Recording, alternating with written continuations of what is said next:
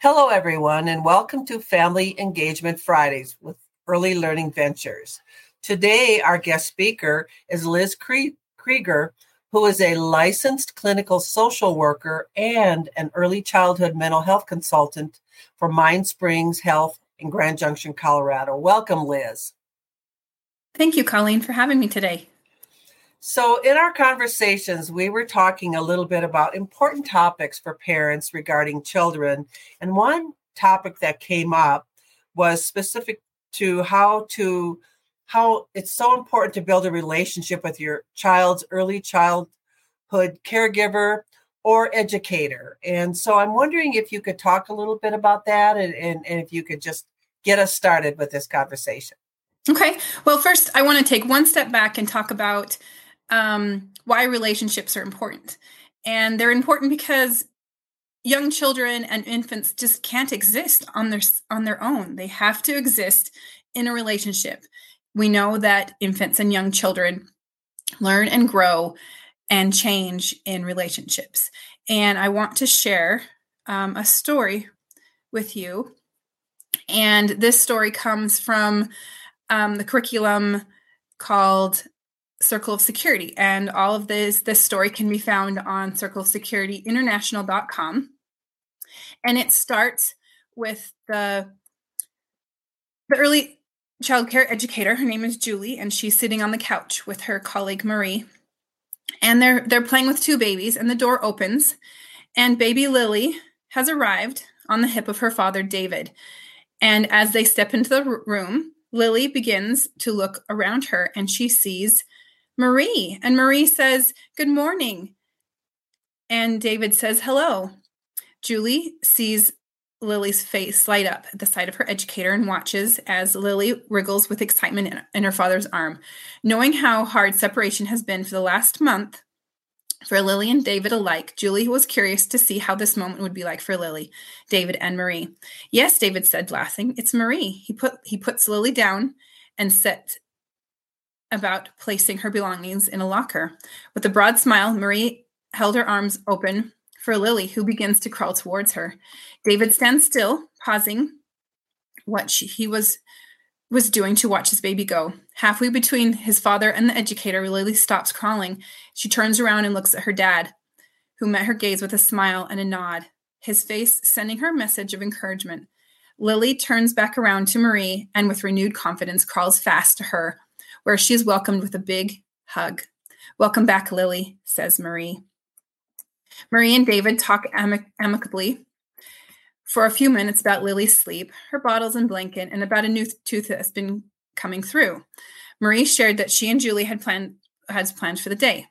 Until it is time for David to leave. Then David gives his daughter a kiss and says to Marie and Julie, "Thank you for looking after my little Lily today." As the door, Marie led Lily in a goodbye wave, and David leaves for work. As the door closes behind David, Lily's face falls, and she begins to cry. Marie stayed with her, comforting her and saying, "I've got you, Lily, and I will keep you safe." And this soothes Lily.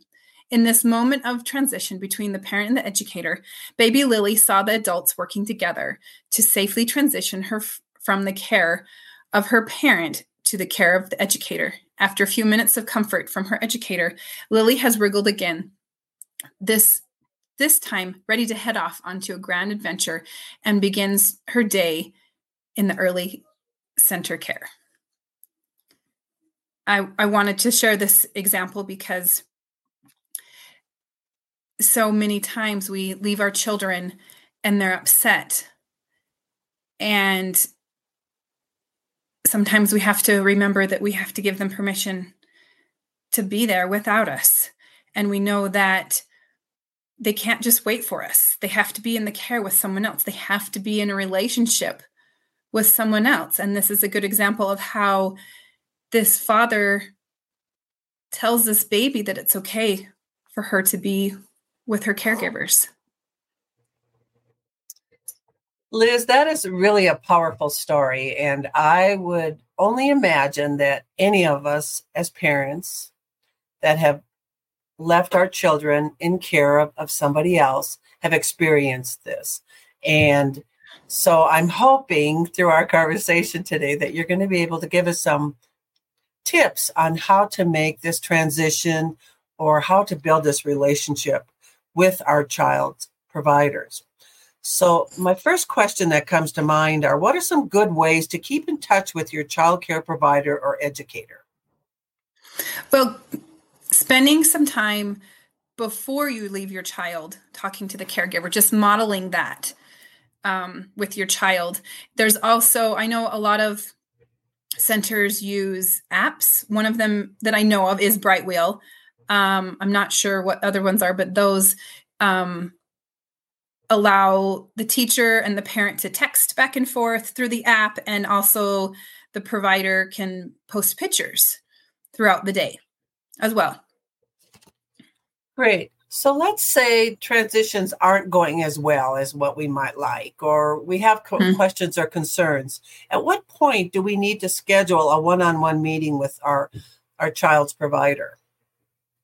I think that when it's too overwhelming for the parent, and if it's overwhelming for the caregiver as well, for the caregiver to initiate, but for the parent, if it's overwhelming for you to leave your child there, let's schedule a time to discuss what would make it easier for you, and so that the caregiver can let you know what's happening when you leave.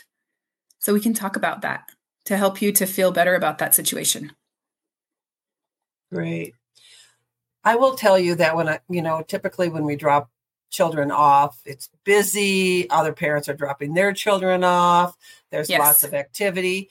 So, but I still want to have some sort of a touch base with this teacher. What information should I be sharing with my child's provider regarding my child on a daily basis when I'm dropping him or her off?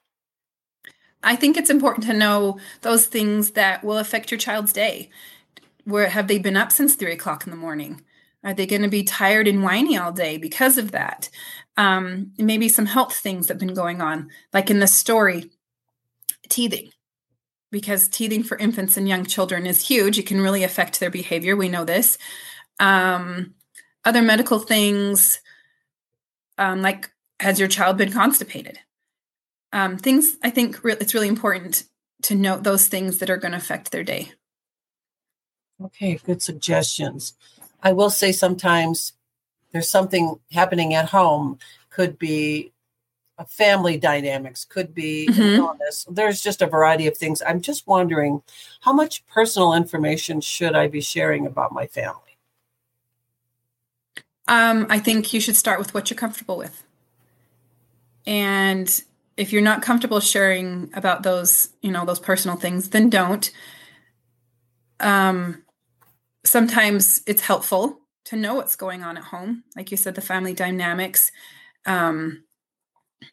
someone's sick or visitors, that might be something important to share as well. I think that it's really your level of comfort. And I'm hoping that once you become more comfortable with your caregivers, then you can share more information, but start out with what you're comfortable with.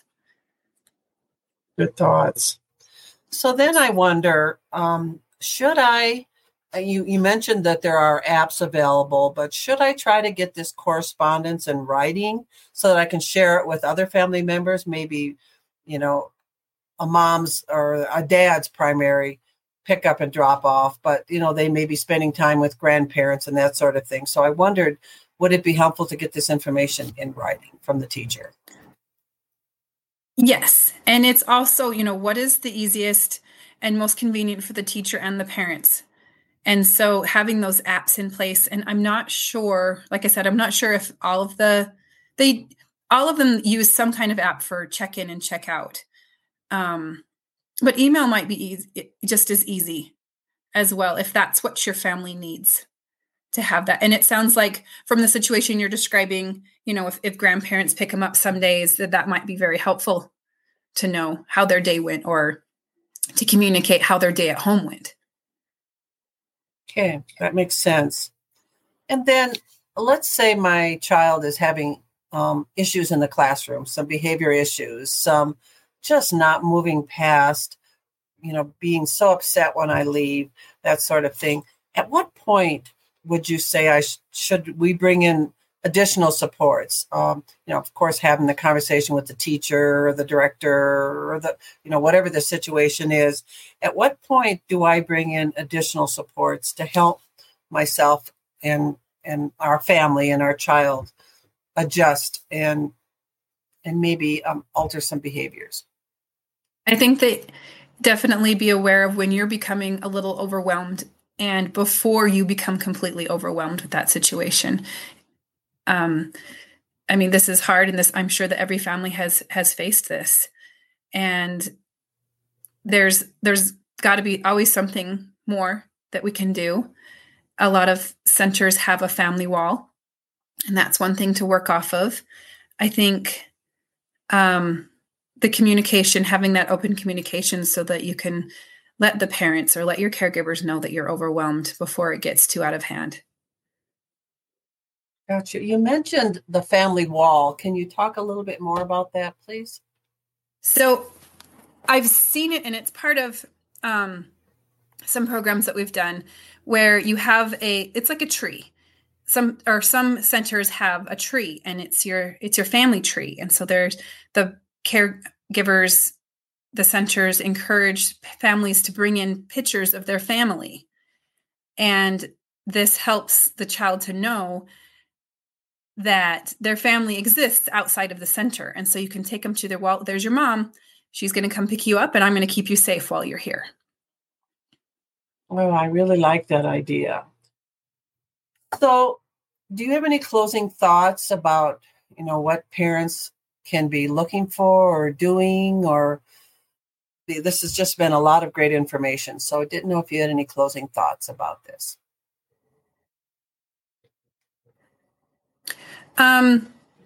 We just have to remember that our children thrive in relationships, and it's important for us to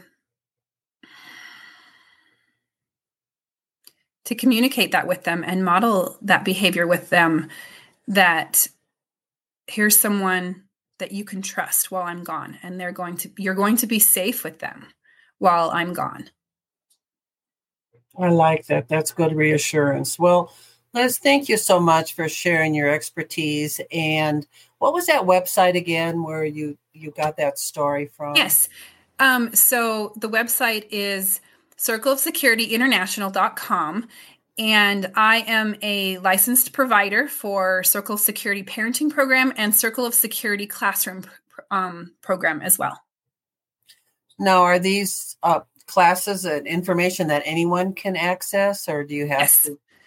Yes, they can. And if they want to contact you, or they can contact me, or they can go through the website to learn more information about this program. Well, thanks again for taking the time to meet with us. This is great information. And, I always talked about when my children were younger, and I think sometimes we have to adjust to that. It's kind of a double-edged sword. You want your children to love their providers. You want your children to be excited, and that we have to understand that sometimes they love that person so much that when we go to pick them up, they're not always thrilled to go home. And that doesn't mean they love us any less. It means that they're happy in where they're at. And so, yeah. And it's sometimes funny and we laugh about it, but yeah, we want our children to feel secure and, like you said, safe where they're at. So, yes, and it's actually a good sign of attachment that your child is sad when you leave, but then they rejoice when you come to pick them up. Wonderful. So, and it's a bonus that they like their caregiver as they should. Absolutely. Well, again, thank you, Liz, for taking the time to meet with us, and you have a great rest of your day. Thank you, Colleen. Have a good day.